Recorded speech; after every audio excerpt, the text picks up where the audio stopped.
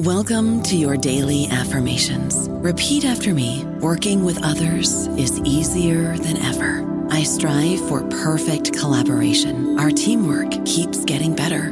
Yeah, affirmations are great, but Monday.com can really get you the teamwork you desire. Work together easily and share files, updates, data, and just about anything you want all in one platform. Affirm yes to start, or tap the banner to go to Monday.com.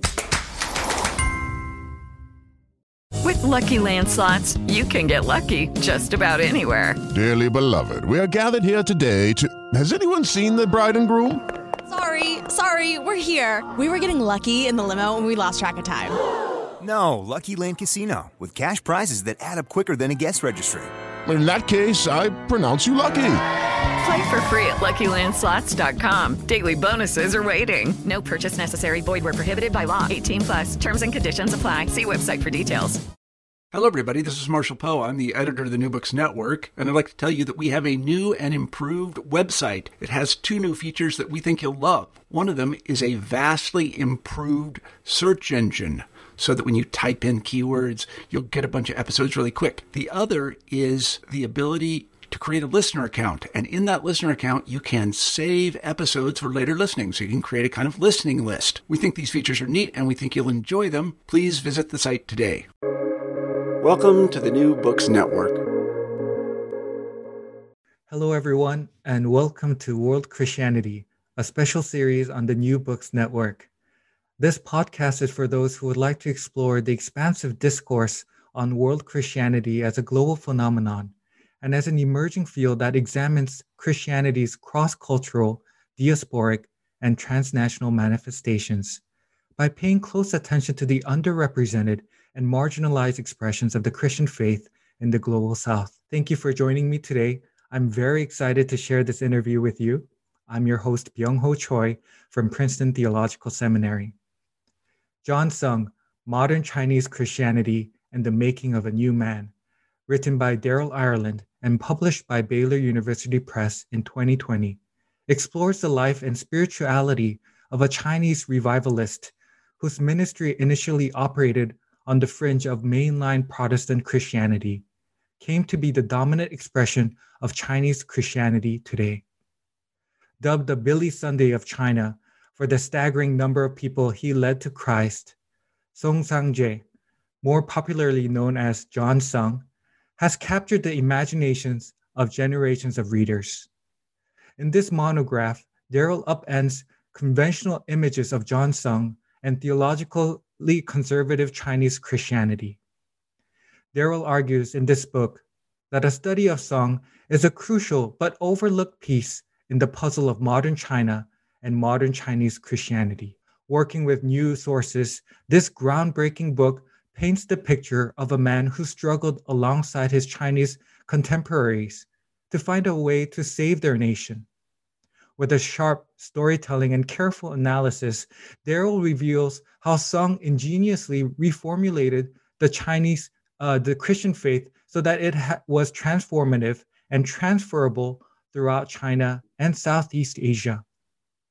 This 10-year investigation into the life and work of Sung has prompted Daryl to write more broadly about revitalization movements, the role of women in revivalism, and religious conversion. Over the course of our conversation today, we'll take a closer look at this important work, how this book and the life of John Sung guides the readers in better understanding the modern Chinese Christianity, and how scholars and students of world Christianity stand to benefit from this book. To learn more about these issues and more, please stay tuned, and we hope you enjoy the book and our conversation as well. Today, we are very privileged to talk with Daryl Ireland, the author of John Sung, Modern Chinese Christianity and the Making of a New Man. And as we begin, I would like to briefly introduce Daryl Ireland to our listeners as well. Daryl Ireland is the Research Assistant Professor of Mission at Boston University School of Theology. His work focuses on the history of Christianity in Asia, as well as the intersection of international development and faith. Daryl is the director of the Chinese Christian Posters Project, which has digitized and made publicly available 700 Christian posters from the Republican era in China from 1911 to 1949.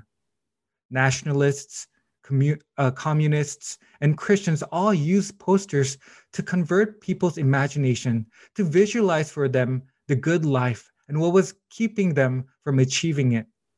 In so doing, the posters became a graphic depiction of the contested nature of what China's national salvation meant in the first half of the 20th century, and how Christians competed directly with China's political parties to save the nation.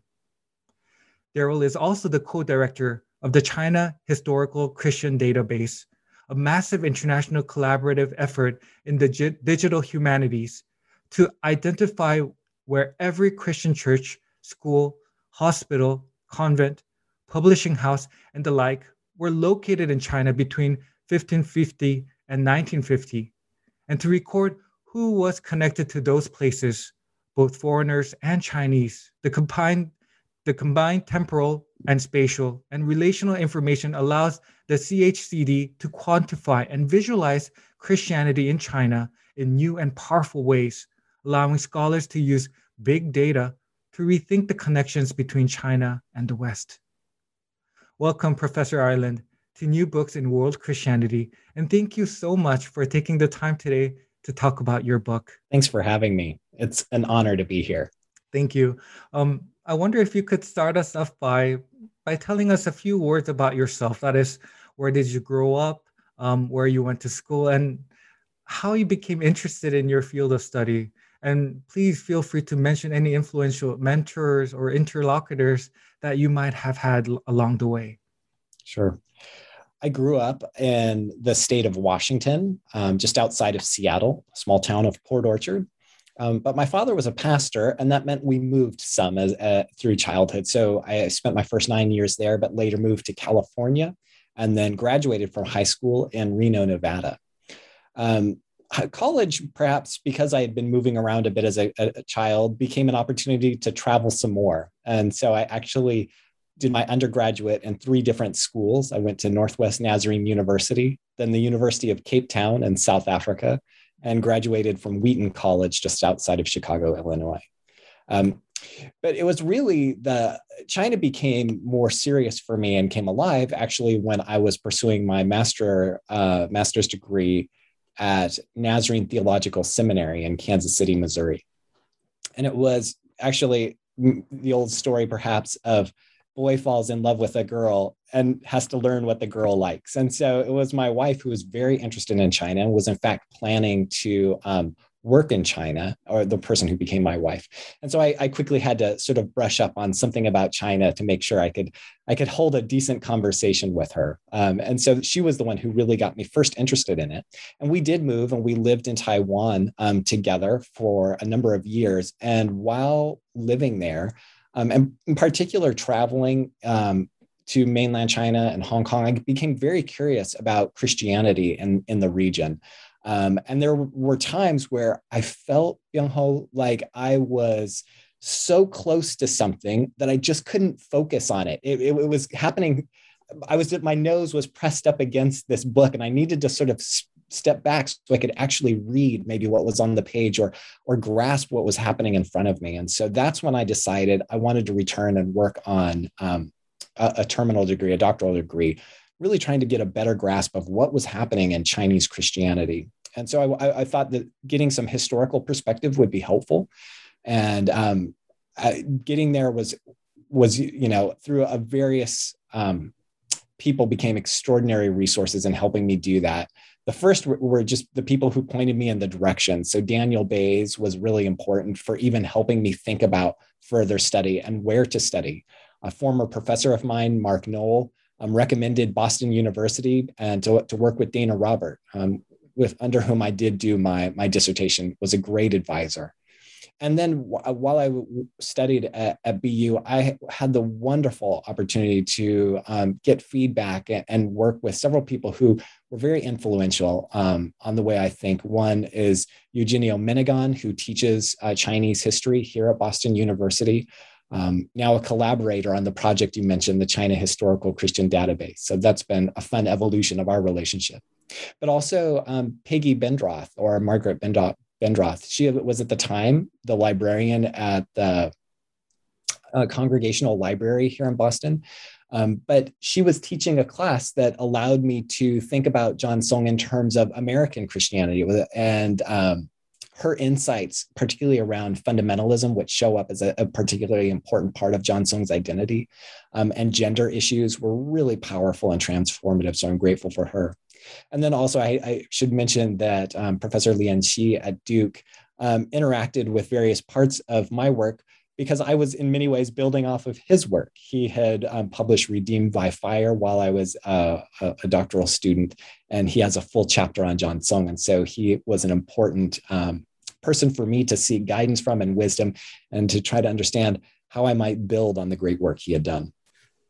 Well, thank you so much for sharing about your life, and about especially the interlocutors, the mentors, and kind of the guides that you had along the way that have kind of influenced you in your journey and in your work as well.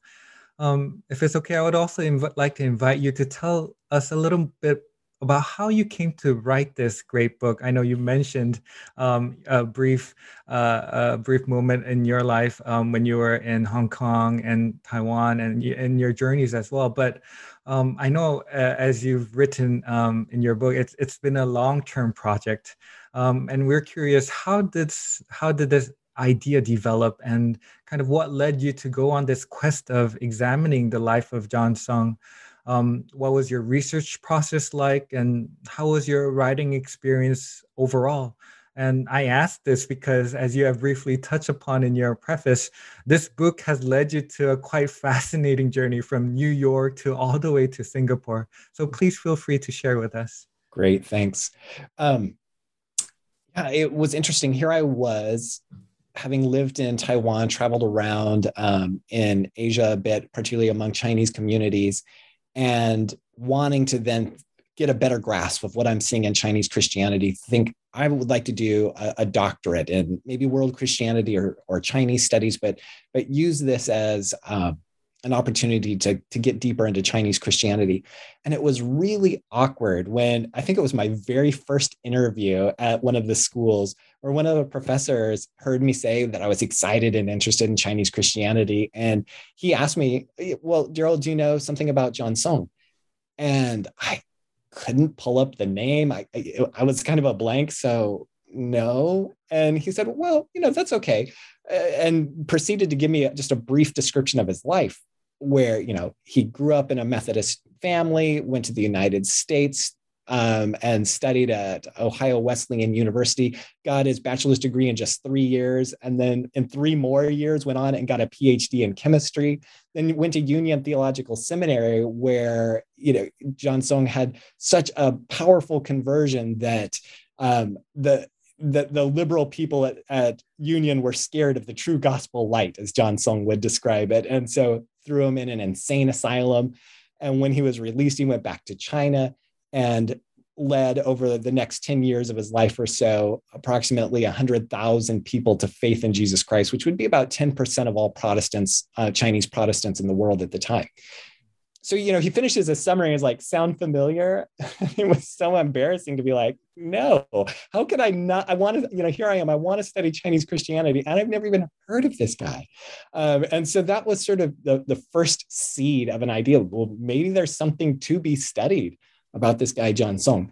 And so I actually began tinkering around. His diaries were beginning to be published, or at least parts of his diary. So I got my hands on those and was reading them, and decided that in my first year in my doctoral program, to do a little bit of work on the time that John Song spent at Union, where he had this incredible conversion and was eventually thrown out into the insane asylum.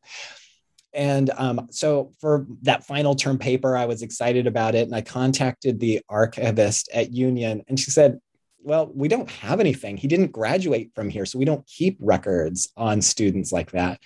And so I said, well, I have to do this paper. So can I just come down and rummage through maybe what other courses were being taught at the time, or just what the spirit of the school was like in 1926 and 1927 when Song was there. And so she graciously said, sure, come on down. We'll see if we can find some materials for you. But when I arrived, it was extraordinary. I think it's because they're just understaffed. So how can you prioritize when there's so much work to do? But knowing I was actually coming, Ruth Cameron Tonkus actually took the time to put together a file of all the materials that they had on John Song. And so it was this newly created file. It was the first researcher to get to see it. And it was incredible because although it was not exhaustive, it was clear that it was really complicating the story that I'd heard about John Song and his time at Union, that he had just had this amazing gospel conversion and the liberals were so spiritually blind that they couldn't handle this old time religion and threw him out. And so I suddenly realized there's a lot more to this John Song story than's been told before. And so that was the first step. But to really flesh out the rest of the story, I knew I was going to need more sources because after all, his life didn't begin or end in 1927 when he was put in an insane asylum. He went on to a full career. So how do you do that? He didn't really publish books. He was an itinerant evangelist. He just traveled. So how do you begin to tell that story? And I decided that maybe the key was going to be trying to get my hands on his diaries that, as I said, were starting to come out, but they had been very selectively edited, and I'm grateful for it. I mean, let's be honest. His diaries are so meticulous. We don't need to know every dish he ate and whether salt was on the table or not, or whether his foot was itching. I mean, he would let us know if he had an itchy foot and how long the itch lasted. He wrote down just about everything it seemed that could happen in a day. So it was good that these were edited, but they were also edited clearly for sort of a spiritual reason that, how might a quip here or a thought he had there act as sort of a spiritual vitamin for the readers of those who are reading these edited diaries. But I wanted the unedited version. What was going on? What was he thinking about? What was his experiences like? Where was he visiting? And so I decided that I would go to Singapore because I knew that his diaries had been photographed at high resolution, and a full copy of all his diaries, those photographs, had been deposited digitally at Trinity Theological College in Singapore. Now, it was a gamble. I had spoken to a scholar there at the school who was a professor, and he himself was denied access to those files. He had tried to get a hold of them. They're there, just within reach. They're in the library on a CD. He just wanted to see them, but wasn't allowed. And so I knew this was a bit of a gamble to try to fly all the way over there and ask to see them, but I went ahead and did it. And sat there for a better part of a week as I was told, I'm sorry, these are closed. And I encouraged them to ask, well, could we look and try this? And I ended up calling John Song's daughter in Canada during that process to ask if I could possibly use it. Bishop Hua Yung, the Methodist bishop there in Singapore and Malaysia, also was active trying to get me access to these files. And so finally, at the very end of the week, I was given the opportunity to look at the diaries and also take images of them. And that was quite extraordinary. And I guess the takeaway for me has been there is power in just showing up. That I was told not to bother to go to Union Seminary. We don't have anything on John Song, but the power of showing up, and I'm suddenly handed a full file, or, I'm told don't bother going to Singapore. You're not going to get your hands on those materials, but by just showing up, it puts people in, I guess, a little bit of a position of, well, what do we do with this person? He's here now. And so they were generous enough and kind enough to give me those materials. And so that those two pieces were key to putting together the John Song story. Of course, I also did quite a bit of work in archives in Europe, in China and Malaysia, just throughout Southeast Asia, because John Song was traveling and people were sending reports about him back to the Netherlands, to the US. The records were being kept in Malaysia and Singapore, in Indonesia, Taiwan, the Philippines. So it's been quite a journey to try to follow John Song and reconstruct some of his life. And I'm grateful for it. what an opportunity to get to travel the world in a sense and follow on the footsteps of quite a fascinating character. Wow. Thank you for sharing your insights on your extraordinary journey into writing this great book. And I think one of the biggest treasures we have in doing such interviews, this podcast, is we get to really experience and kind of reflect on your journey, the author's journey of writing this book, and the complexities behind of writing such a book itself. And this kind of really helps us to put into perspective the amount of work, travel, investigation that went into this great book. So thank you for sharing that. Now, turning to the book itself, I think one of the first things that you set out to do in your quest, which is also very helpful for the readers, is how you lay out the context of this era, the 20th century China, and the impacts of the May 4th movement. For our listeners that might be unfamiliar, could you help us lay some of the framework and help us locate the context of this time? What was going on during this transition into the 20th century China, the repercussions of the May 4th movement, and especially how this was really relevant to the Chinese Christians? Yeah, it is so important, I think, for all of us to get a better understanding of the situation of China in the early 20th century.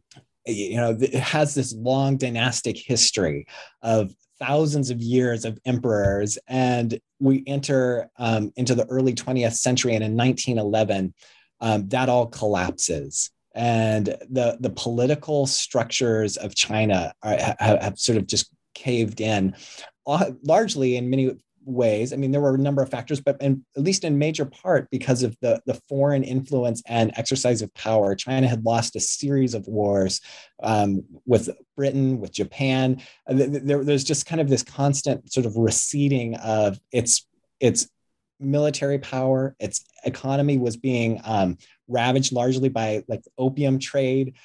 So saw a lot of money leaving China with very little coming back.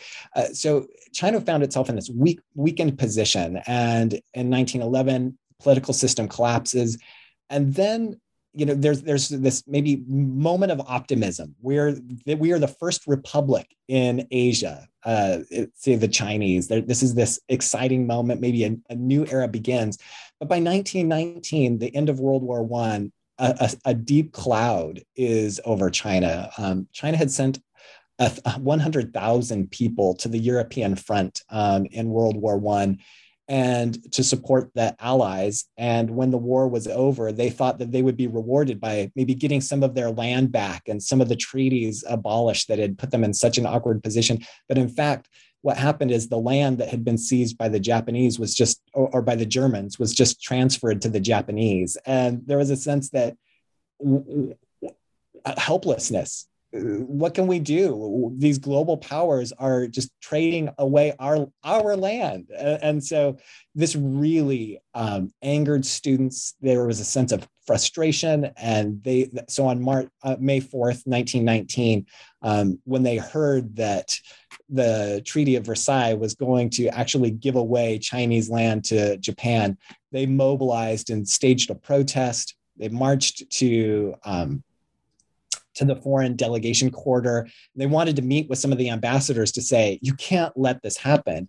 But they were denied access to that quarter. The sort of the military guards said no. And I think that this was just a reenactment for themselves, that we can't even control our own land. These people are here in China and we can't go to their doors. We're blocked out of our own land. And so that inspired a series. The protests turned more heated. They torched one of the Chinese officials' homes who had been involved in giving some Japan more influence in China earlier, a few years before. And the thing just escalated. But what's really important is not necessarily just the events of that day, but this sense of something has to change more dramatically than becoming the first republic in Asia. What happened in 1911, this new revolution, is clearly not revolutionary enough because we are still being traded away. We are pawns in other people's game. We have to change, or there will be no China in the 20th century. We have to become a new nation, a new kind of people. And that really set the agenda for not just the subsequent years, but I would say maybe even for the rest of the century. But certainly you can see this driving everything that happens up to the communist takeover in 1949. There's this idea of we have to create a new and stronger China. And people are arguing about what that means. And I find it fascinating that in just the 4 years after the 1919 protests, the May 4th movement, over 500 periodicals come out, most of them dedicated to debating how do we become a new China, a different kind of China. And new is really the key language here. They realize that we have to be different. And so I love going through the titles of all these journals. You've got New Man, New Youth, New Woman, New Farmer, New Agricultural, New Society, New Reconstruction. It's just new, new, new. Everything is about how are we going to become new? But it was really important because China was debating what does newness look like? I mean, it's one thing to say we have to be different, but how? What are we going to do? How are we going to organize our lives as women? We need new women. For instance, we realize that half our people being stuck in their homes is trying to fight the rest of the world with one arm tied behind our back. So we need new women.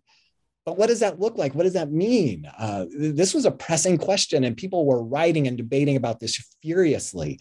What does it mean to have a new economy that's an urbanized economy that's working out of an industrialized and urbanized economy? What does that mean? People were fighting about that, trying to imagine what the best way forward was. There was a lot of concern about bodies. There was a sense that maybe China is weak as a nation because the people themselves are physically weak. If we were stronger, healthier, we may be able to be able to take a different place in the global world order. And so, there was a lot of attention given to how to improve the Chinese body. And what I think is really important for all of us to understand is how those questions were swirling around and really dominating what was happening in China, and certainly in the first half of the 20th century. And so when John Song begins his ministry, when he returns to the US and comes back to China in 1927, that's the context that he's entering. It's a swirling debate around really pressing questions. How do we become new? And it's in that context that he's able to offer something to China, believing that it's through Jesus Christ that you as a person, but not just as a person, we as an entire nation can become something different and something new. I don't know about you, but I'm very busy and I don't have a lot of time to cook. That's why I subscribe to Factor. Eating better is easy with Factor's delicious, ready-to-eat meals. Every fresh, never frozen meal is chef-crafted, dietitian approved, and ready to go in just 2 minutes. You'll have over 35 different options to choose from every week, including Calorie Smart, Protein Plus, and Keto. These are 2-minute meals. Factor meals are ready to eat and heat, so there's no prepping, cooking, or cleanup needed. They're flexible for your schedule. Get as much or as little as you need by choosing your meals every week. Factor is the perfect solution if you're looking for fast, premium options with no cooking required. Sign up and save. We've done the math, and this is important. Factor is less expensive than takeout, and every meal is dietitian approved to be nutritious and delicious. Head to factormeals.com/NBN50 and use code NBN50 to get 50% off. That's code NBN50 at factormeals.com/NBN50 to get 50% off.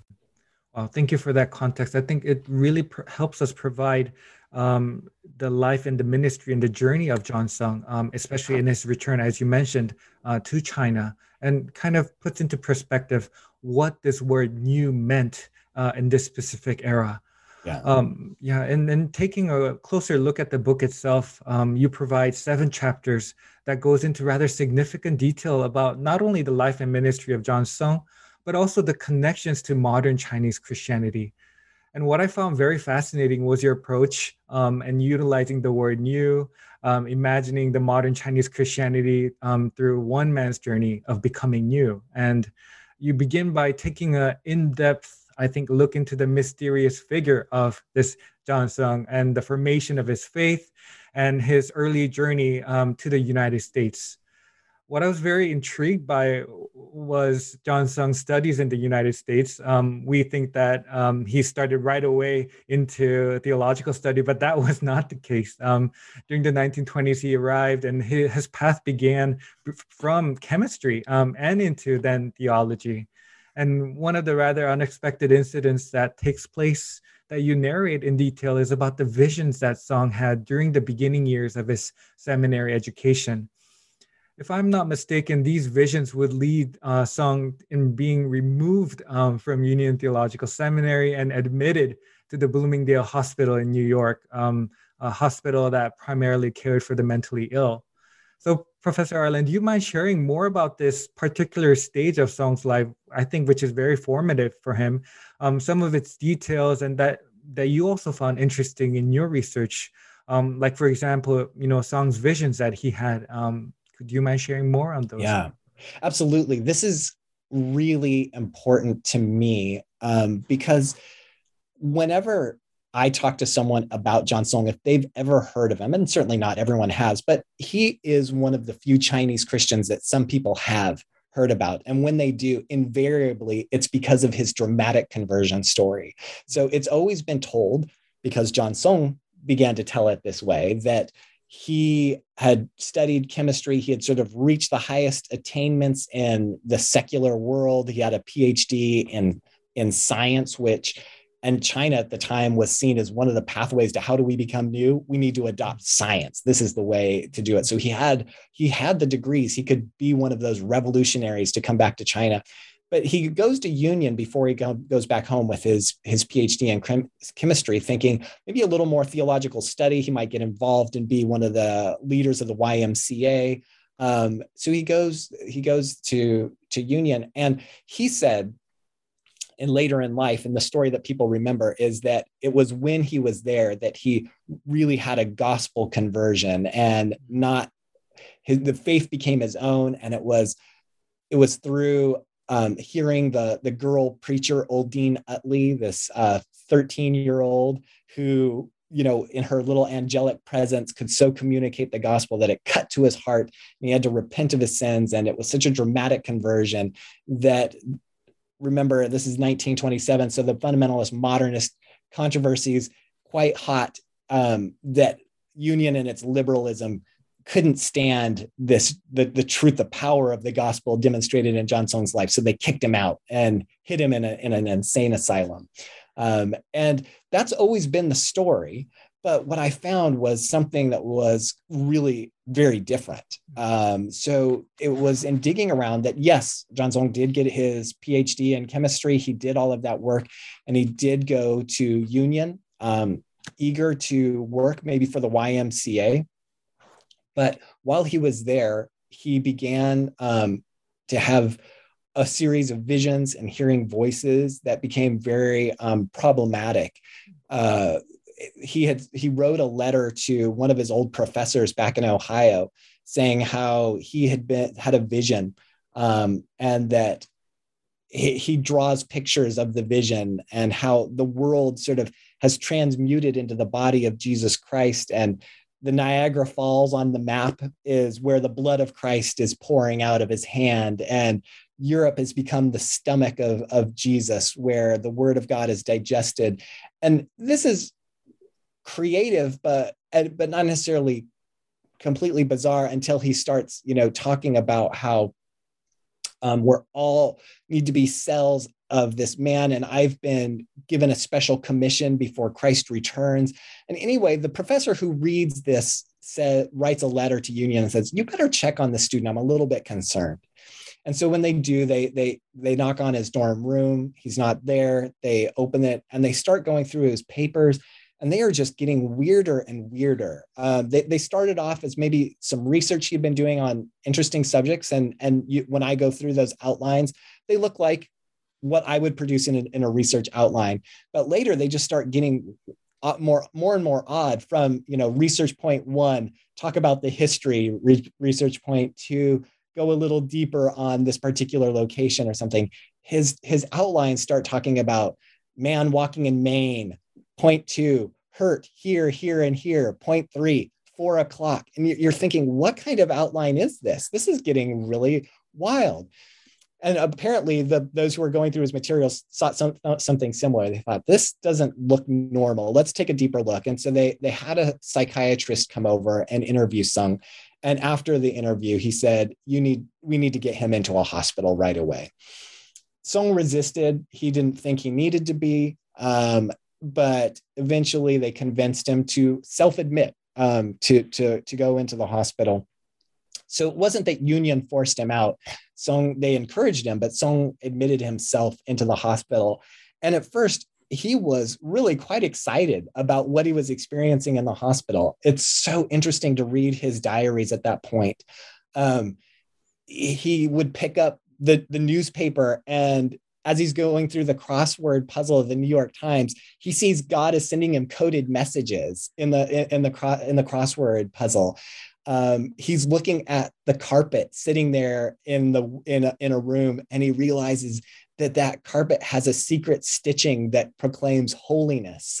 He reads the National Geographic, I remember, and he finds that God is telling him through the National Geographic that Satan is coming to give John Sung and Jesus problems for the next 33 days.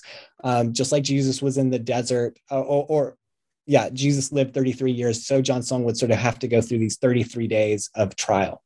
So he's really wrapped up in this. And it's an interesting point of a lot of magical thinking, is sort of the psychological term for this, where he sees these coded things and everything he's looking at.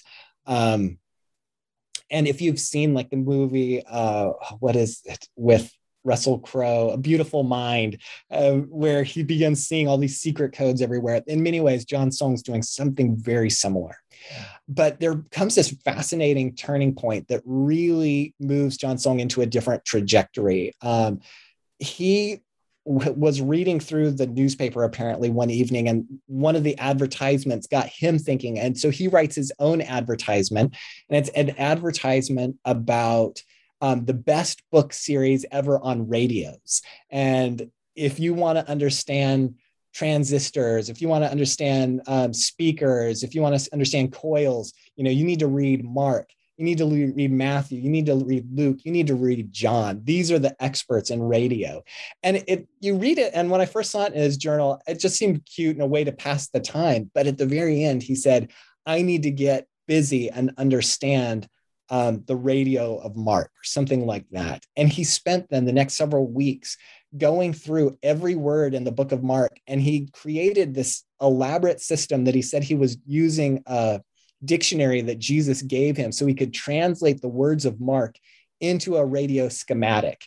And he created this really bizarre, several of them, charts that one of them appears in the book that shows how he was building a radio schematic. And then when he was done, and he was exhausted because he was spending all day from the moment he would get up before dawn until the nurses forced him to bed at night. He was working nonstop on this.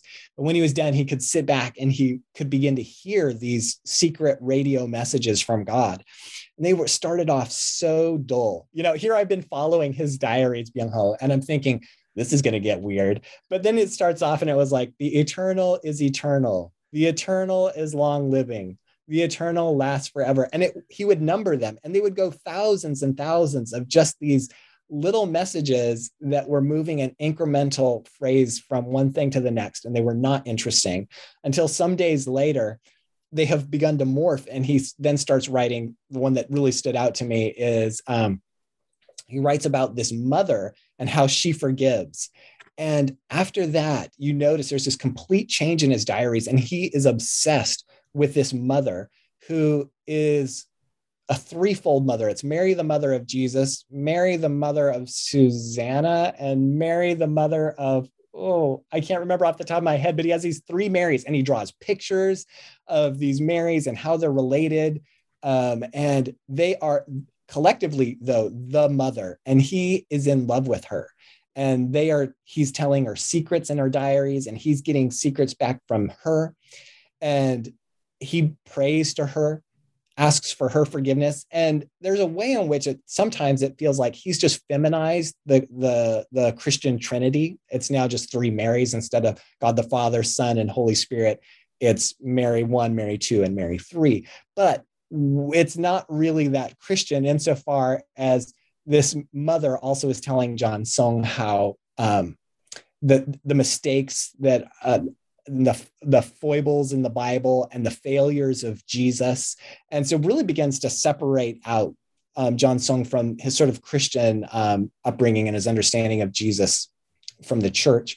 And he's fully enmeshed in that. In fact, he is so enamored with the mother that he writes about a wedding ceremony, that he marries her in his hospital room. There are 7,000 gods and goddesses in attendance. And they're married, they consummate the marriage, and things then sort of just go haywire. If they weren't wild enough, when you're reading his diaries, he no longer can put together complete sentences. He just starts drawing really elaborate, loopy figures and with a few words here and there.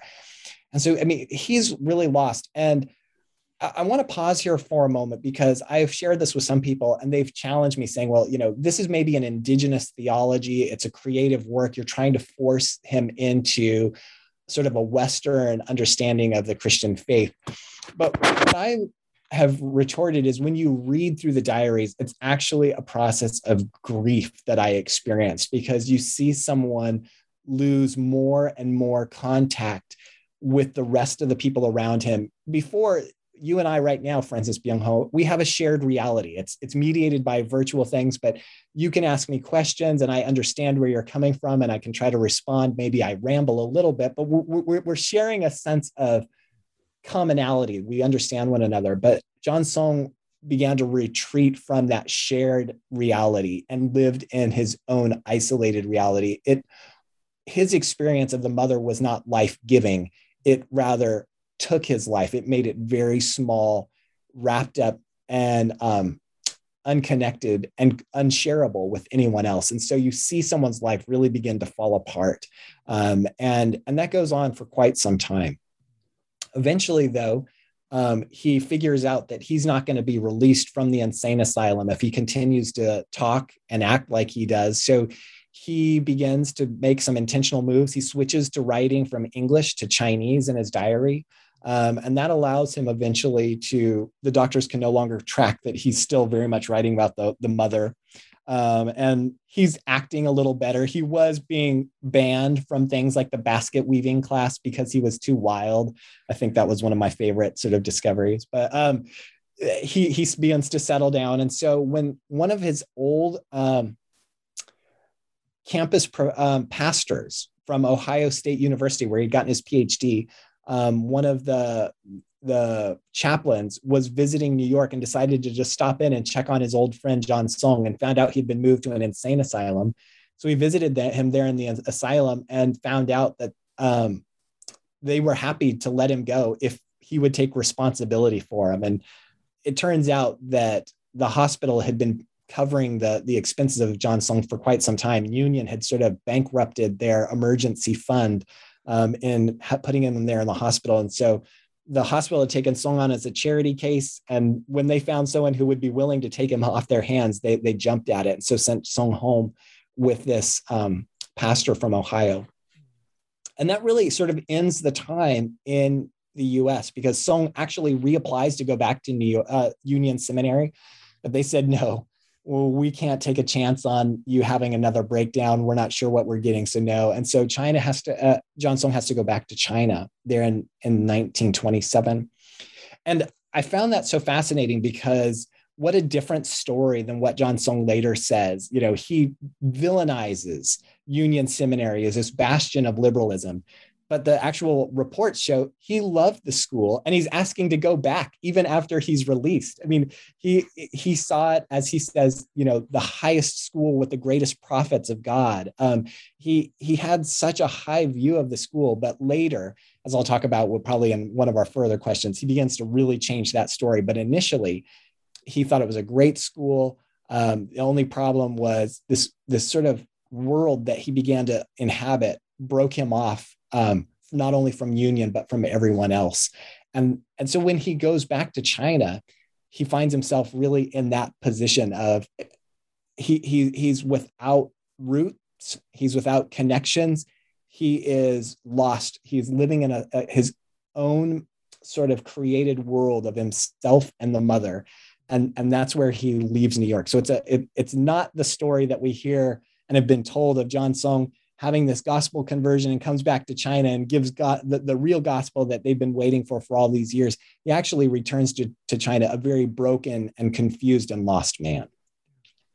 Well, thank you for those insights. I think I know you go in great detail in providing some of what Song went through in the insane asylum, and you, as you mentioned, you provide that little figure, this drawing, this I would just say a drawing of scribbles that Song made, and it's just really fascinating the period that he goes through during his stay in the United States, and you kind of also put into perspective that, of course, it was a very controversial time. It might be seen as, quote, destruction of his life, a phase where, it's not life-giving, but rather life-taking. Right. But you also mentioned that this was a time where, you're being deconstructed, you're being broken, and a time where you mentioned, quote, made him new. So I think we clearly see this in the following chapter, in chapter 2, in which you title A New Man. I see in chapter 1, you see him going through this process of breaking down. But in this chapter, in going into chapter 2, you see him becoming a new man. How Sung reinterpreted and reimagined the incidents that took place in America for him. And you see him, with the help of missionaries such as W.B. Cole, in kind of revisiting his time there and kind of putting more flesh and reinterpreting his time. So I was wondering if you could tell us a little more on how Sung reconstructed this experience at Union Theological Seminary and this story of conversion through his autobiography titled My Testimony, from being, an old man and turning into, quote, a new man. Yeah. Right. So,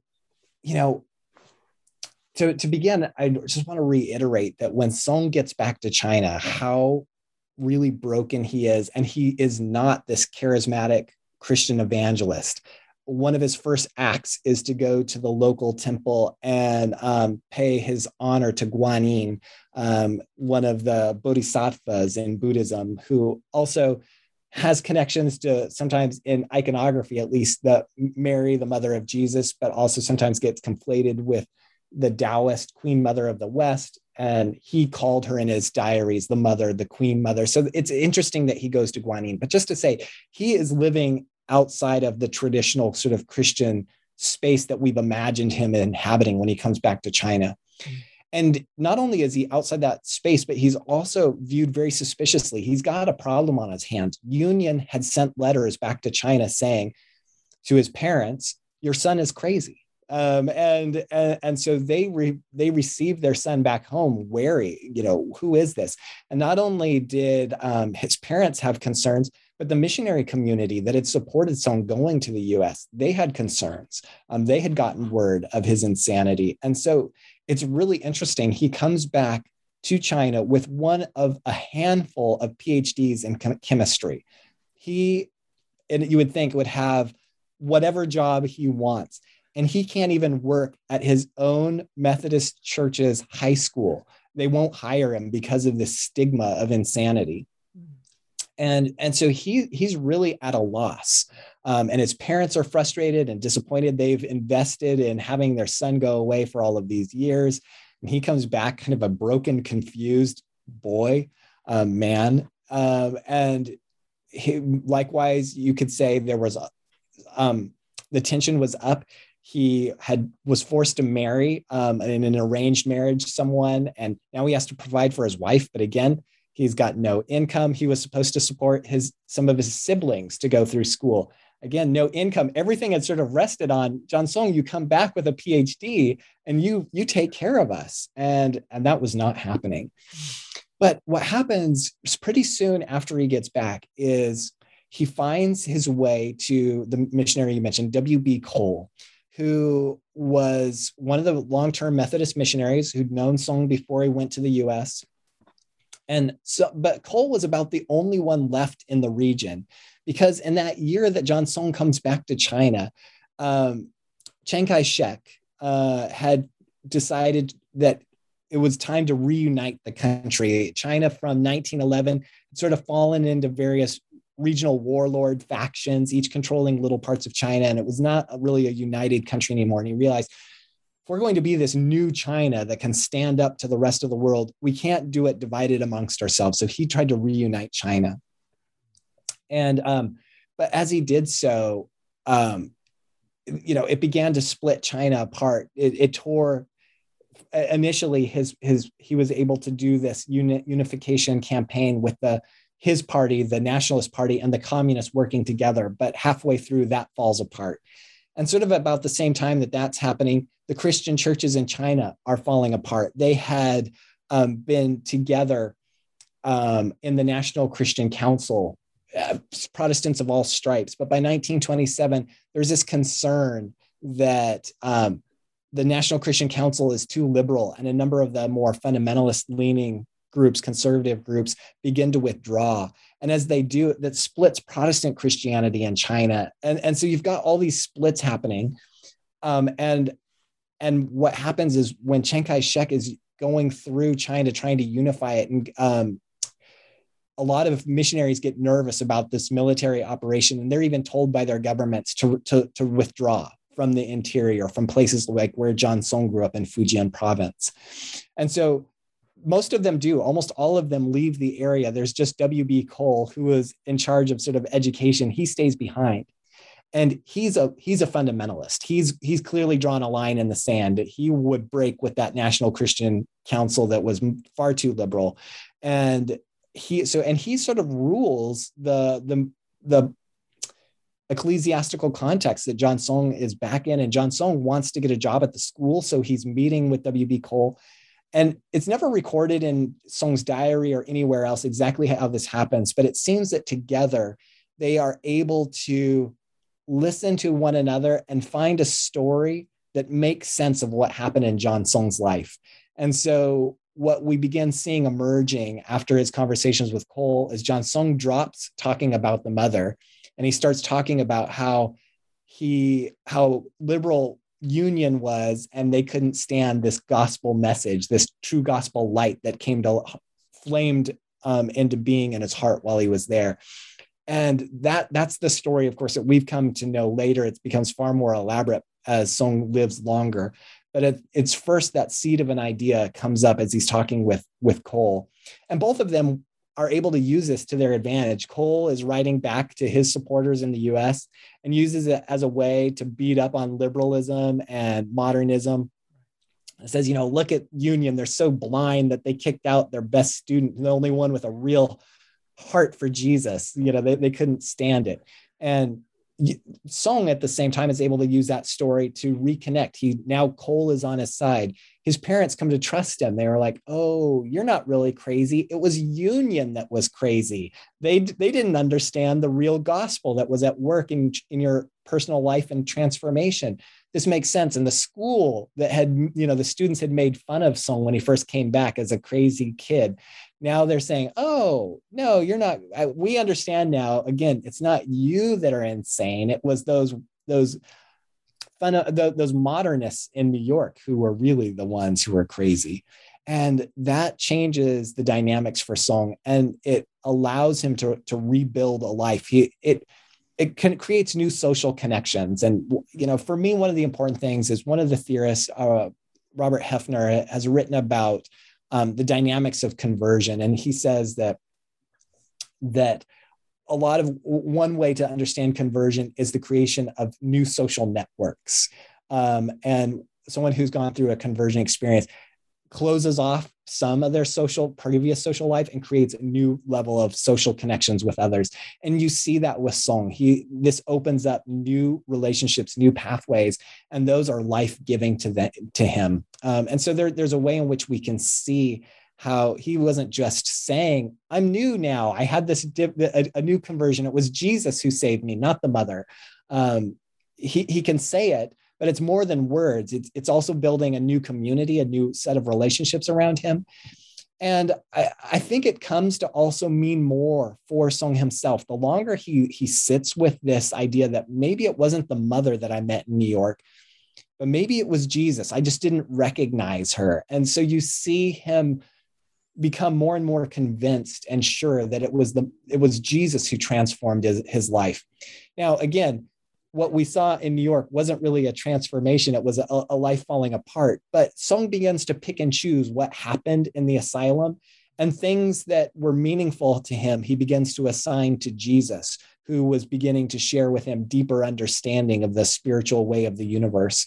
And the mother just disappears. And things that were awkward or embarrassing about what happened in New York, those he just leaves aside. Maybe, those just get dumped. That was my confusion. That wasn't the mother, and it wasn't Jesus. It was just something else. And so he leaves those things behind and becomes much more confident that, although I didn't know it at the time, it was Jesus really who changed my life. Now, I say this as if John Song was sharing this story with other people, that they also witnessed him starting by talking about the mother and then switching it out and becoming Jesus. But he never did that. Actually, he was probably too clever. He understood the audience he was working with. So he used Jesus from the very beginning. But I think what he did is he lived into the words. He knew that Jesus would be the key to open up some doors. But as he walked through those doors, he found that it was actually changing him, because now he had this new community. And as the more he thought about this key that had unlocked the door, that he thought, well, maybe this is the key that actually was giving me life and saving me from complete meltdown when I was in New York. So it's really a fascinating way of how he restores his life. And in that chapter where I talk about becoming a new man, this connects to what's happening in China, because everyone's trying to become a new man. There were journals titled A New Man. This is how do we become this? And John Song, I think, becomes a living illustration of one way to do it. And it's by narrating your life in a new way. And it has really three distinct parts. The first is you have to villainize your past. And in China, there were plenty of people ready to villainize the past. Clearly, the imperial history and our time of being sort of semi-colonized, this is a horrible, evil time. We have been a weak country. We're dirty. We're incapable of fighting with the resources that we have. We have squandered our inheritance. So there's an easy way for everyone, both nationally, but also individually, to dump on their past. And then the second move here is, once you've identified, boy, there was an old man, I was an old, bad, terrible person, to recognize that in meeting Jesus Christ, there's a bridge moment. There's an opportunity to be freed from that past. And then you can become a new man, someone entirely different. You don't have to live out of your past anymore. You can reinvent yourself. And Song was modeling that in some really powerful ways. And so in 1933, when he writes his own sort of autobiography, and I should clarify, he didn't write it. He dictated it sort of on the move, and someone else wrote it for him. But he clearly constructs his narrative in this way. So the overwhelming majority, I think 80 of his 100 chapters, are devoted to villainizing his past, how horrible he was as a child, how corrupt he was as a college student, how darkened he was in his spiritual thinking when he went to Union, poisoned by, and Union was poisoned by liberalism. There was all of these, the past was all bad. He meets Jesus Christ, and then everything becomes good. And you see him do that in really fascinating, powerful ways. So, his old life left him weak and depressed. His new life makes him strong and energized. His old life was also marked by his brilliance, his PhD, and all his academic achievements. His new life, he writes, is so radically different that he actually throws out his degrees and throws them in the ocean on his way back to China. I don't think that actually happened, but that's what he writes into the story. And it's a way of just showing, though, the complete opposite, the inverse. Everything he said about his old life, that old man, is flipped over and becomes something completely different as a new man. And so he models for China a way to, how do you become new? And that is picked up and becomes sort of transformative in this idea of modern Chinese Christianity. John Song sort of creates the pathway for others to follow into a new life. Oh, thank you for sharing that. And as I'm hearing this, I'm reminded of the Apostle Paul and how maybe, Song even might have, thought of, his Apostle Paul before his conversion and after his conversion. And it's quite interesting to see how he reinterpreted his past and kind of structured his conversion into becoming a new man. Yeah. And we see in the next chapter how John Sung, after his return home and after he's, found himself again, if I may put it that way. In the beginning, his preaching, he even utilizes at times his science or chemistry education in his preaching. But we see a true turning point in his ministry, and that would come during the middle of 1931. And this is the part I think that is important to highlight.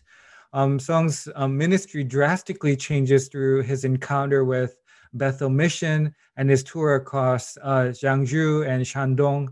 And here we see the importance of revivalism, I think, which plays very significant role in Song's ministry.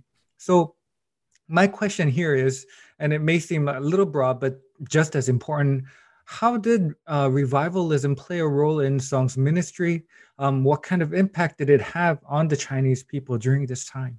Yeah, it's really amazing how you watch John Song sort of grow into the revivalism. And you mentioned 1931, but to put in perspective, I think it's important just to pause for a moment and realize his first fumbling efforts to communicate the gospel. Again, the popular picture has been John Song comes back from Union and is this powerful evangelist from the get-go. That's not true. He was actually quite a challenge to listen to and follow. His earliest sermons are just a series of condemnations about how dumb and stupid Chinese people are and that they need, he's really rough. And needless to say, it turns people off. They're not interested. Later, though, he realizes he's not getting anywhere. And so he starts listening to what people are talking about when they are talking with one another about important religious matters. And he notes how people are especially energized and interested in visions, angelic beings, heavenly voices. These kinds of things are what really seem to appeal to people. And so he grasps, well, I actually have all kinds of experiences like those. I had them when I was in the insane asylum, and I no longer attribute them to the mother or to a sick mind, but to Jesus Christ. And so he starts talking about his own secret revelations. And this is not revivalism. They're interesting sermons to read because they are really, they emphasize these dramatic experiences that Song had and these mysteries that were revealed to them, but they don't necessarily demand conversion. They sort of just invite people to be in awe of what strange experiences he was privileged to have. So that's the way he was really preaching until he showed up in Shanghai and was invited to speak at the Bethel Mission. And the Bethel Mission was started by two women, one from the US and one from China. And they were part of this revivalist holiness network. And they had regular revivals at their meetings, their meeting house, their tabernacle. And so Song was being introduced to those there, and he spoke in his traditional way about mysteries. And you get the impression from the reports that it was unique. No one said that it was transformative. It was unusual the way he delivered the message. We haven't heard something quite like this. But for whatever reason, those women who started that Bethel mission invited John Song to join their newly formed Bethel Worldwide Evangelistic Band. And I should be clear, when I say band, this doesn't mean instruments that they were touring. This is a small group of people that toured together and were teamed up to preach the gospel.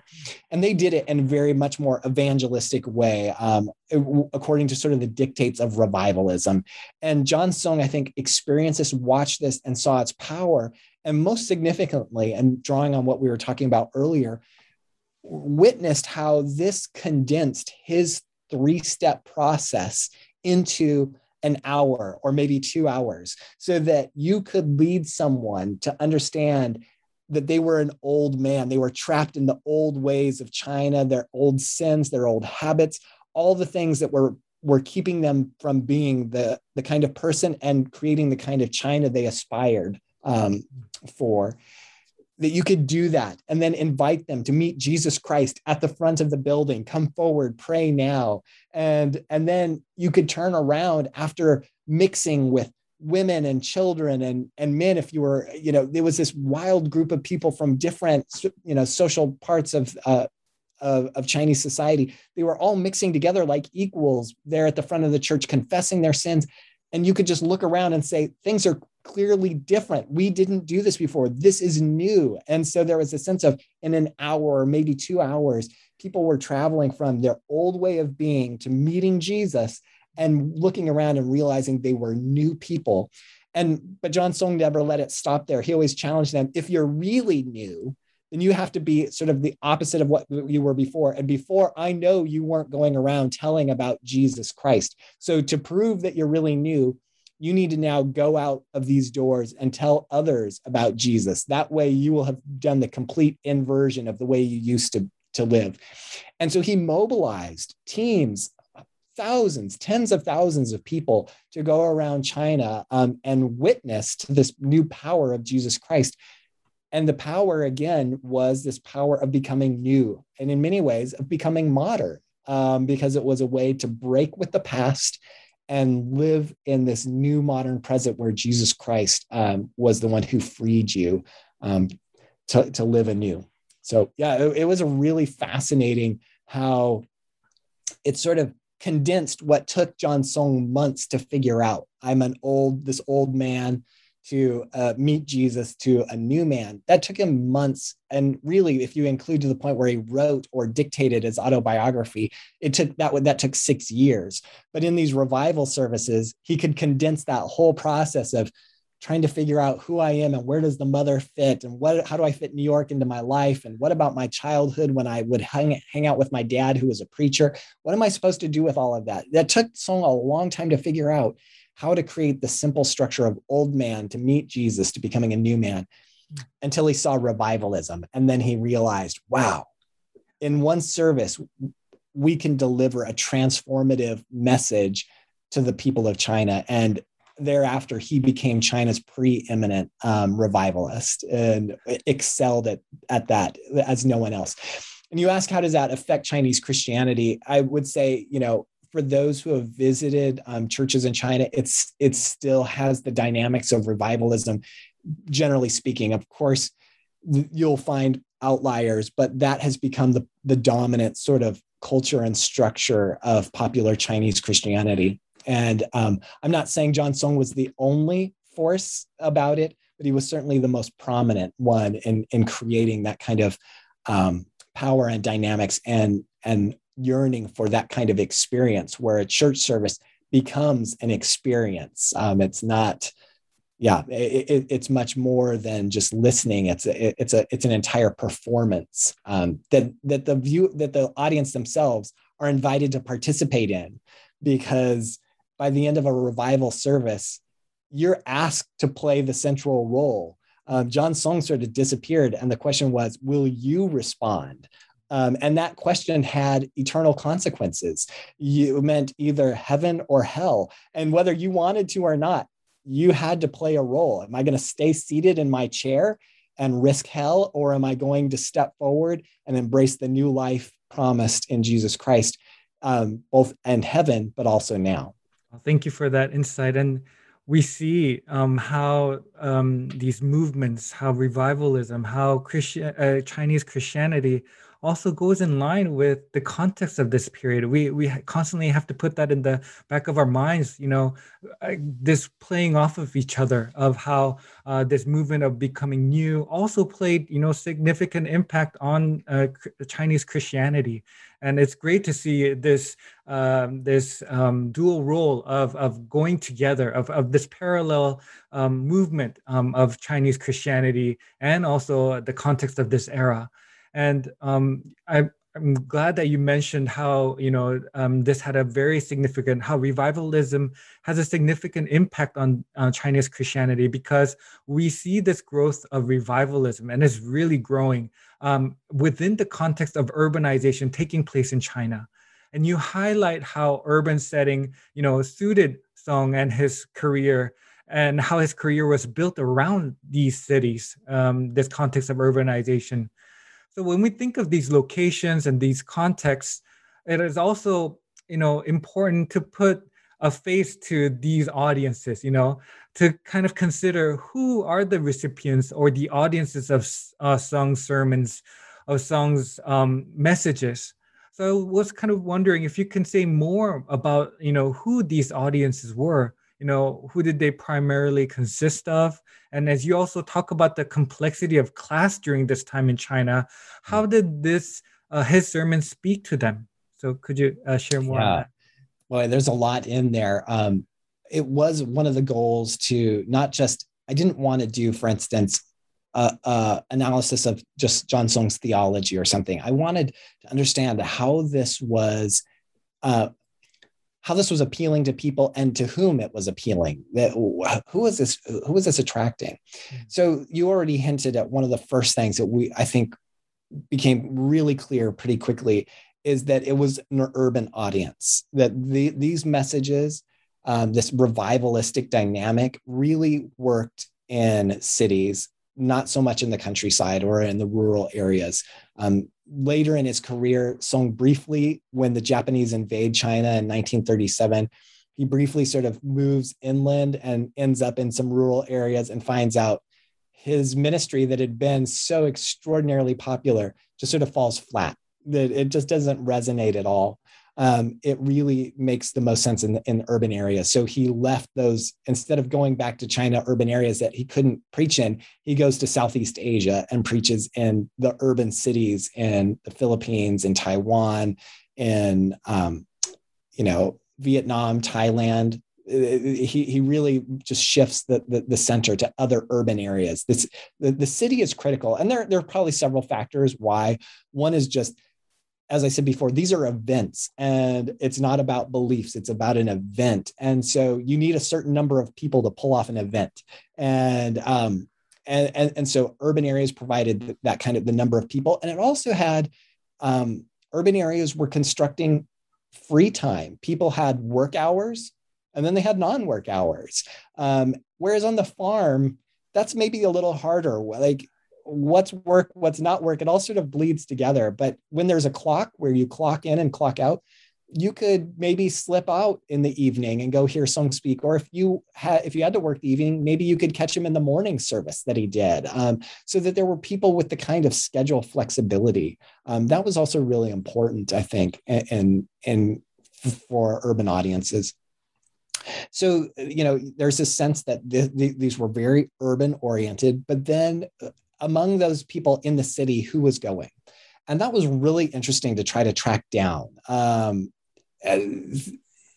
because no one ever sits down, or at least John Song never sat down and gave me a nice demographic of who was there, but instead tried to piece together various clues. And the clues led me to the following conclusion. First, it was interesting to find out that Song had some really powerful, rich supporters. I give the example of a revival that he was going to hold in Tianjin, in sort of northern China. And he arrived in town, and the church that was going to host him said, "No, you can't speak here." But within 24 hours, his supporters, who were happy that he had come, managed to rent out the former president's great ceremonial hall that could seat 700 to 800 people. And this was quite extraordinary because they had to pay hundreds of yuan to rent the place. And this is at a time where most workers in that city had an annual income that was less than 200 yuan a year. And so to mobilize that kind of liquid capital really took money. And so that was a first clue.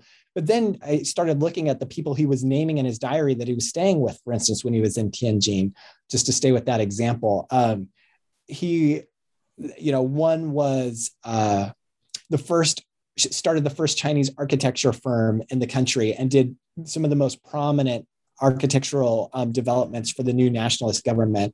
One of the other people who was very prominent was a major exporter, importer, and his wife was a medical doctor.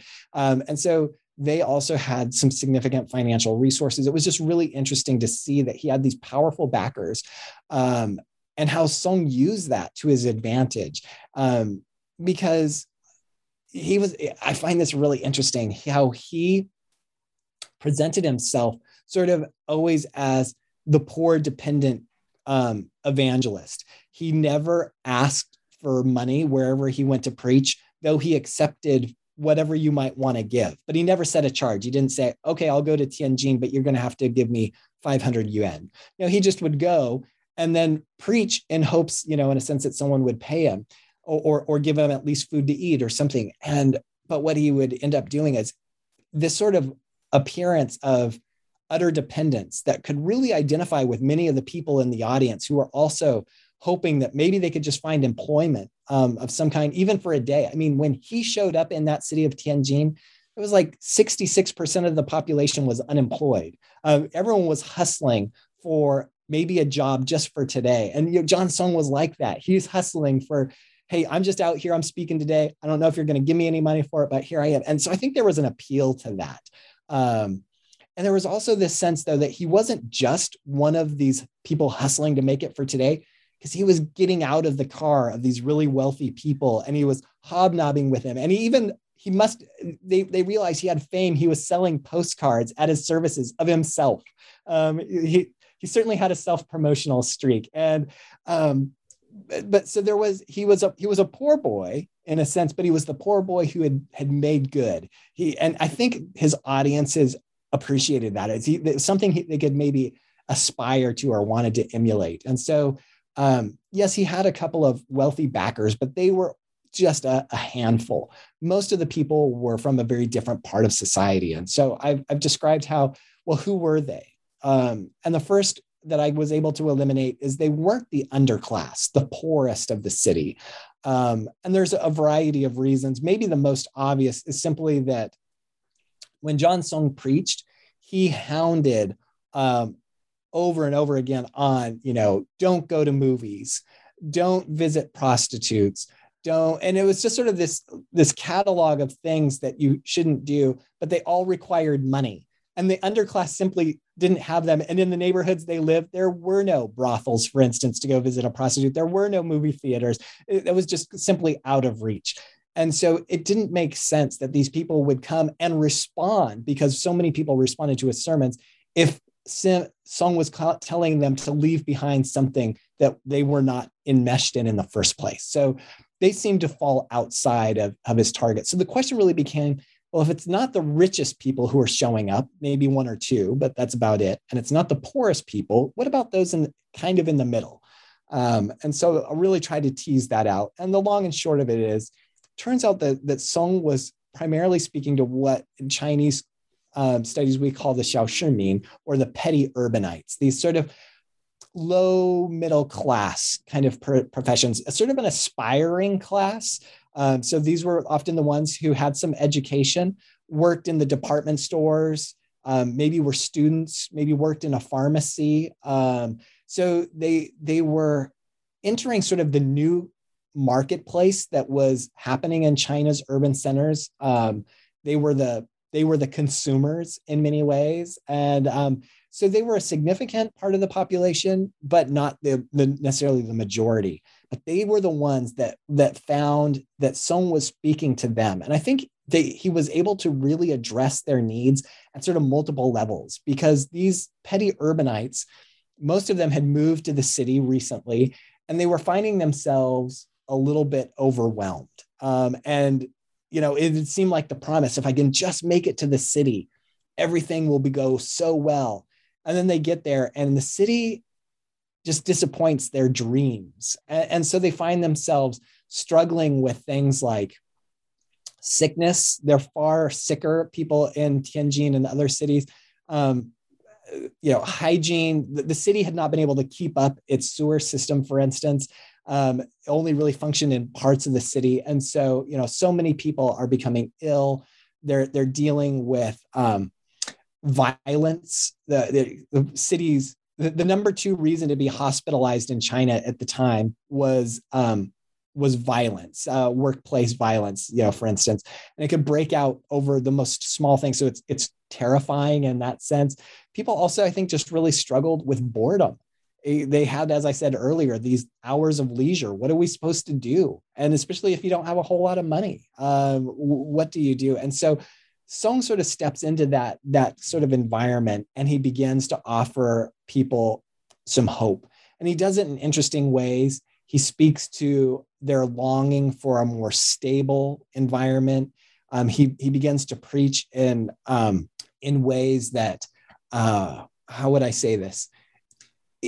It captures, let me give an illustration, maybe around boredom. What John Song does is he condemns a lot of the entertainment that many of the Xiaoshimin were enmeshed in. Going to movies, one of my favorites. He really comes down hard on having picnics. And you read this and you think, oh my goodness, what a dry, legalistic sense. He was just against any kind of modern entertainment. But the more I worked with Song, the more I came to discover he really wasn't against these forms of entertainment. What he was against was the sort of stupefying effect they had. People were numbing their pain by going to the movies, by reading a novel, by having a picnic, but they weren't recognizing the fact that they were actually in pain because something is terribly wrong here. And Song didn't want you to escape that it's wrong, because he understood it's wrong because this is what the Bible predicted right before Jesus comes back. Things are going to get really bad. So be alert. These are all symptoms. Your pain, your misery here in the city is telling you things are wrong because Jesus is about to return, but Jesus has a job for you to do before he comes back. And so instead of wasting your time going to the movie theater or laughing with your friends at the park on a picnic blanket, go out and tell other people that they need to repent and become new creations because Jesus Christ is about to return. And so in that sense, he gave them a new purpose. He took their lives from sort of these odd, long hours of downtime that they didn't know what to do with, and so would numb with entertainments, and he gave them a new free form of something to do in those off hours, and that was to share the gospel. And so he gave purpose and meaning to their lives at a point when they were desperately needed it. And I think people really absorbed and responded well to that kind of challenge. And the way he opened doors for them to make meaning out of their lives when they threatened to seem to just sort of fall into sort of a numbness and disappointment. Yeah, thank you for that answer. And I'm really glad that you helped us locate the audience, who these audiences were in context of class. But I think the next question kind of builds up on this question of class and the audience, and that's its impact on women in general. And also, I think an important contribution that you make in this book, in chapter 6, you titled A New Woman. And we see here now this Song's ministry not only expanding in China, but also you see it going overseas. And as you mentioned, into Chinese communities in Southeast Asia, in countries such as Singapore or Dutch East Indies or Indonesia right now.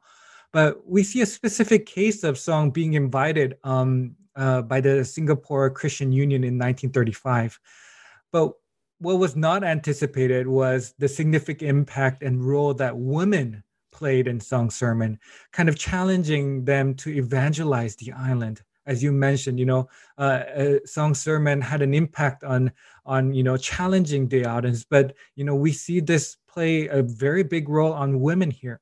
So do you mind elaborating more on Song's message for the Chinese Christian women and how Chinese female converts responded to this call? Because we see, I think you mentioned this in the book, how Chinese Christian women established these evangelical teams, this process of becoming a new woman. So please feel free to mention about this as well. Yeah. So it's really interesting how women in particular responded to Song's messages. When I'm able to go through some of the periodicals, the people who are writing in, how many of them are women, or when you get descriptions of the teams that form after Song leaves to go out and evangelize, he challenges them, leave behind your dead end ways and go out and preach the good news. How many of those teams were made up of women? It was really interesting. And in Singapore, we have the strongest records, the ones that have been best preserved. And what I found so interesting is at Singapore, when John Song showed up, only 33% of the island was female. And yet in his evangelistic teams, well over half of the members are women. So they responded disproportionately to this invitation to go and spread the gospel. And I think for many women, Song sort of resolved this conflict, this internal conflict that they were stuck in. On the one hand, they were being hounded with messages that they really needed to become modern women. And what did that look like? Could mean different things, but it was often develop a nuclear family. You should be more invested in the economy, play a significant role in improving the lives of your neighbors. And so it was an activist kind of role. And that was coming through in the media loud and clear in all those periodicals I talked about earlier that, we need this new woman. But in their day-to-day lives, they found all kind of resistance to it. People could say they wanted women to do that, but it was very threatening to have women come and take men's jobs at the factories. That wasn't so popular after all. Or, in Singapore, in fact, observers noticed how women didn't have access to money. They didn't do any of the shopping. They were supposed to stay inside. And of course, in Chinese, one of the terms for a wife is a nei run, an inside person, literally. Just stay inside. That's where you belong. And that's what the social pressure was, to stay inside. And yet there was this media pressure saying, no, go outside. And so women are sort of trapped in there until John Song shows up and he says, you don't have to listen to your family who's telling you to stay inside. You don't have to listen to the media that's telling you to go outside. You need to listen to God, who says, preach the gospel. And so he challenges them and he tells women, do you like to be dumb? Do you like to be mute, unable to speak? He said, everyone has been given a voice for a purpose. God tells you to go share the good news. And by doing so, it seems as if he gives them sort of a divine permission slip to go out and take new roles for themselves. And what's fascinating is how, as these women do, how their lives are dramatically altered and just how small things change things. So when John Song told people to go out and evangelize, he said, do it as teams. And he would give rules how to do this. You need to be in a group of at least 2. You need to get together at least once a week. You need to go to a new location and share the good news. And one of my favorite rules was, he said, pastors and missionaries, they're always paid to preach, but you're better than them. You have to pay for the privilege to preach. And so these women were told to scrounge up some coins because maybe you needed a bus fare to get somewhere new to preach, or maybe you wanted to hand out tracts. And so you needed 5 cents to be able to buy some tracts. But remember, these women didn't even have access to money to buy groceries. How are they going to do this? So you hear stories of how they're trying to get their kids to give them maybe a penny, or on their way, they might try to get a little money from a friend, or, they'll do whatever they can. But what's fascinating is it gives women for the first time economic resources, the very first time in their lives. They are part of the economy. Now they're buying tracts and they're getting bus tickets, but this is a new form of power and authority that they've never had before, financial power. And then you also see things that, if they're going to operate well as a team, well, we should have a team leader. So you get a team leader. And then while we're collecting money, So we should have a team treasurer. So they get a team treasurer. Oh, and then we are supposed to send in reports about where we went and how many people listened to us preach. So I guess we should have a secretary to record all that down. So now you've got 3 different roles. You've got a leader, you've got a secretary, you've got a treasurer, and they start multiplying. And what's interesting is for most women at this time, they were still living under the Confucian ideal, where you only had 3 roles. You were first a daughter, and then you were a mother, and then a widow. That's really the 3 positions that you could hold in society. And now you could be a mother and a treasurer, or you could be a widow and a team leader. It was breaking up new categories. And so it was fascinating how the structures of the team introduced kind of a new modern identity and became a way for these women to foster this new role and position in society, and to do it as a group. And it was, they did so many interesting things. They wore the same uniforms so that they could begin to identify each other. And I think that helps strengthen the sense of us. We belong together. We're doing something risky, but we're doing it together. And it just intensified a family feel to who they were. And just the strength that grew out of it was quite remarkable. So one of my big takeaways from this is how Song was a catalyst for women who really themselves then took advantage of the opportunities he put before them and used his revivals to create a new position for themselves in Chinese society. Really quite remarkable. It is. I mean, wow, we see this empowerment of women through these challenging sermons by Song. And it's fascinating because I'm also reminded in this context of women evangelizing, we see different, Christian women in other contexts. We put their name as Bible women in other contexts as well. And we see a similar form of them, in Song's case, especially in Singapore, of how these women played a very significant role in the spread of Christianity, not only in China, but also in regions of Southeast Asia. So thank you for sharing your insights on this process of becoming a new woman in Song's ministry and story. Now, in the final chapter, you present an interesting development that occurs in Song's ministry, and that is a healing ministry in which Song implements Chinese shamanistic practices of jumping up and down during his revival meetings and promoting the Bible as a sacred book imbued with special power. This whole emphasis on healing as a step towards a new body. You express Song's work as, quote, performance like that of a shaman's, in a way like a transformative process of becoming this new person. So what I'm curious to know are the implications of such healing ministry or ceremony, as these were not done in private, but rather in public, and in this widely participated in front of audiences and in front of those attended these rivals. So could you explain more on Song's mindset, Song's theology of healing, how one could obtain a new body? And second of all, what were these revival services that included this healing ceremony entail? You mentioned how, we see Song jumping up and down, but more so, what other things was included in these ceremonies? And lastly, how did Song's healing ministry impact the modern Chinese Christianity as well? So one thing I think is important to understand as context for this is there was this push in China, as I said earlier, for a new body. How are we going to make new people?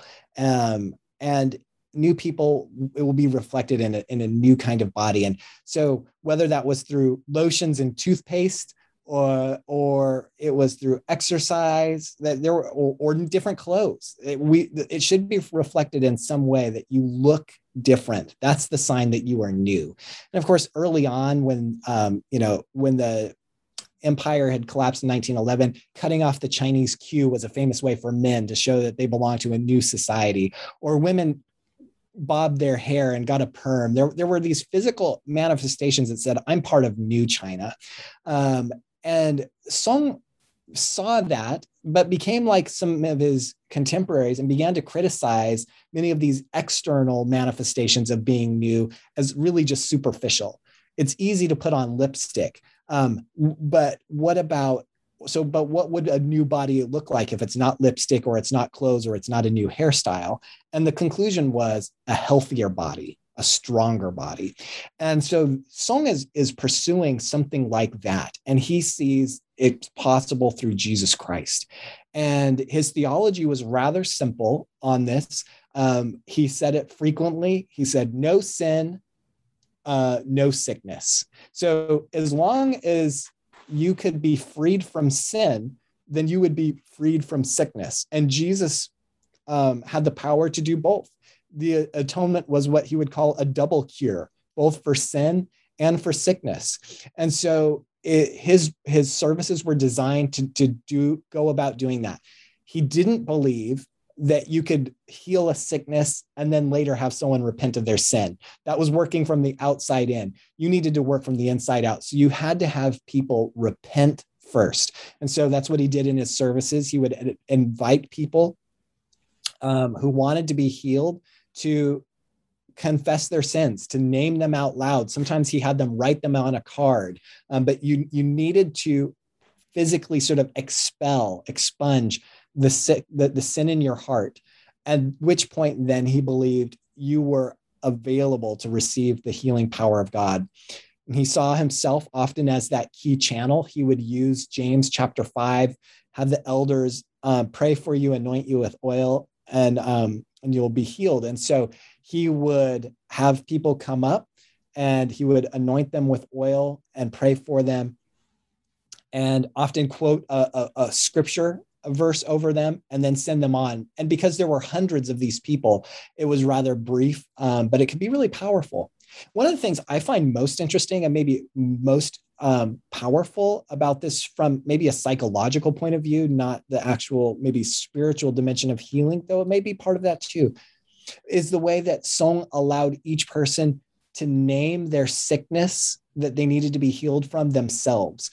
So you have to understand, for those of us who have grown up with biomedicine, we go to the doctor and we tell them our symptoms, and then the doctor tells us what our sickness is.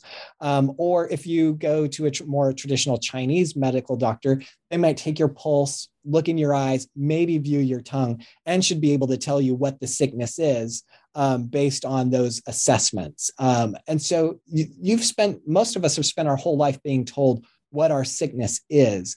But John Song didn't care what you thought it was. You could say it was an evil spirit. Fine. Jesus had the power to conquer evil spirits. It could be a bacteria.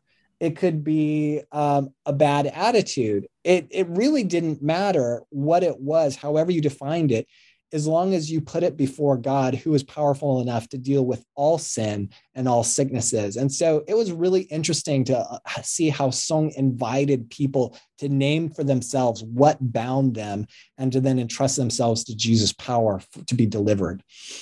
So that was quite remarkable. And it has an ongoing impact. I mean, in China today, Christians have a high belief in divine healing.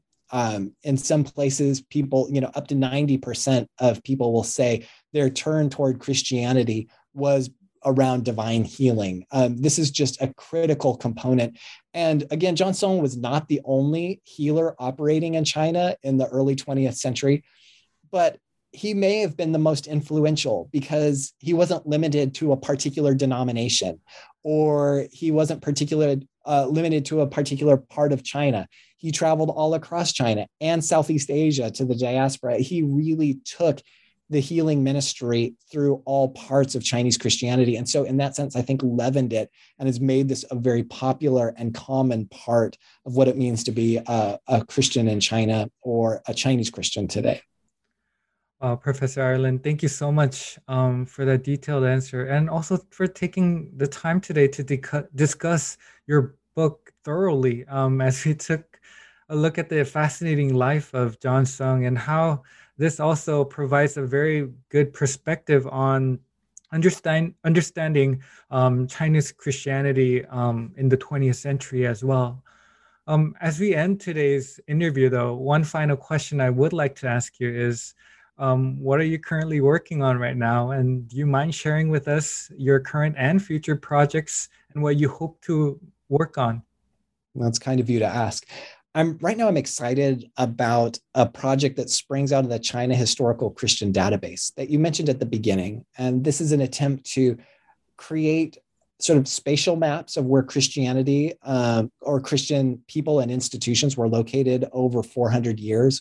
But it's also an attempt to create social networks. Who knew whom and how were they connected? And it's that second part that I'm particularly interested in, because someone like John Song had an extraordinary career. And I admire what he was able to do, the distances he traveled, the number of sermons he preached, how widely his influence reached through various periodicals and publications. But what I realize is that it was not a singular achievement. He was able to do this because of larger changes that were happening in Chinese Christianity sort of after 1925, around 1925 to 1950.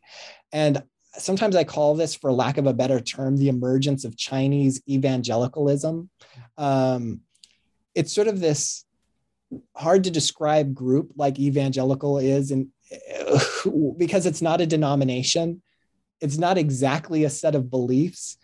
And we can't say it's just people who maybe read this certain kind of periodical or journal, or it's not going to certain events like revivals or summer camps, though many of them do go to revivals and summer camps. So how do you begin to piece together who was part of this network that formed this powerful sort of institution that John Song was interacting with, gave him the platform that I'm calling Chinese evangelicalism? And my current theory is that maybe we can do it through looking at overlapping social networks. So we can look at who were attending certain events, what kinds of people were going to those events. We can look at certain publications, who was publishing in certain publications, and what were they writing about. And we can look at where these people were located at. And they also, these sort of Chinese evangelicals were starting new institutions like the Christian League or the Shanghai Bible Society, studying out who were members of these. And by looking at these social networks, beginning to see who are those dense nodes, who has the most connections coming to them. Maybe they published the most, went to the big events, were high up in the organization of these institutions. Who are these people? And using them maybe as examples to begin to flesh out what was important to this nascent evangelicalism that was taking shape in 20th century China. So I'm excited about that. It's a chance to use big data in a way that I've never done before, but it's also an opportunity to maybe see and describe something that people who have studied Christianity in China have known about for a long time. Some have called them, moderate fundamentalists. Some have called them evangelicals. Some have called them sort of the regular Chinese churchgoer. But they're these throwaway terms. We can't really describe them, and we don't know exactly who belonged, what the boundaries were, and how many. We know that they were probably the majority of Chinese Christians, but giving them more flesh. What did they look like? Who were they? What were they involved in? This is maybe that chance to bring that to light. So I'm excited about that. That's my current project right now, and maybe I'll have something to report about in a year or so. Oh, thank you so much for sharing about your current project. And I look forward to reading more of your works on Chinese Christianity and using, as you mentioned, big data to understand the complexities behind and seeing the social networks in understanding the whole picture of Chinese Christianity as well. But once again, thank you so much for being on the podcast today. And we really appreciate your time. Thank you. And thank you everyone so much for listening to today's episode, in which we explored Daryl Ireland's book, John Sung, Modern Chinese Christianity and the Making of a New Man, published by Baylor University Press in 2020. This is your host, Byung-Ho Choi, and stay tuned for the next episode on the New Books on World Christianity.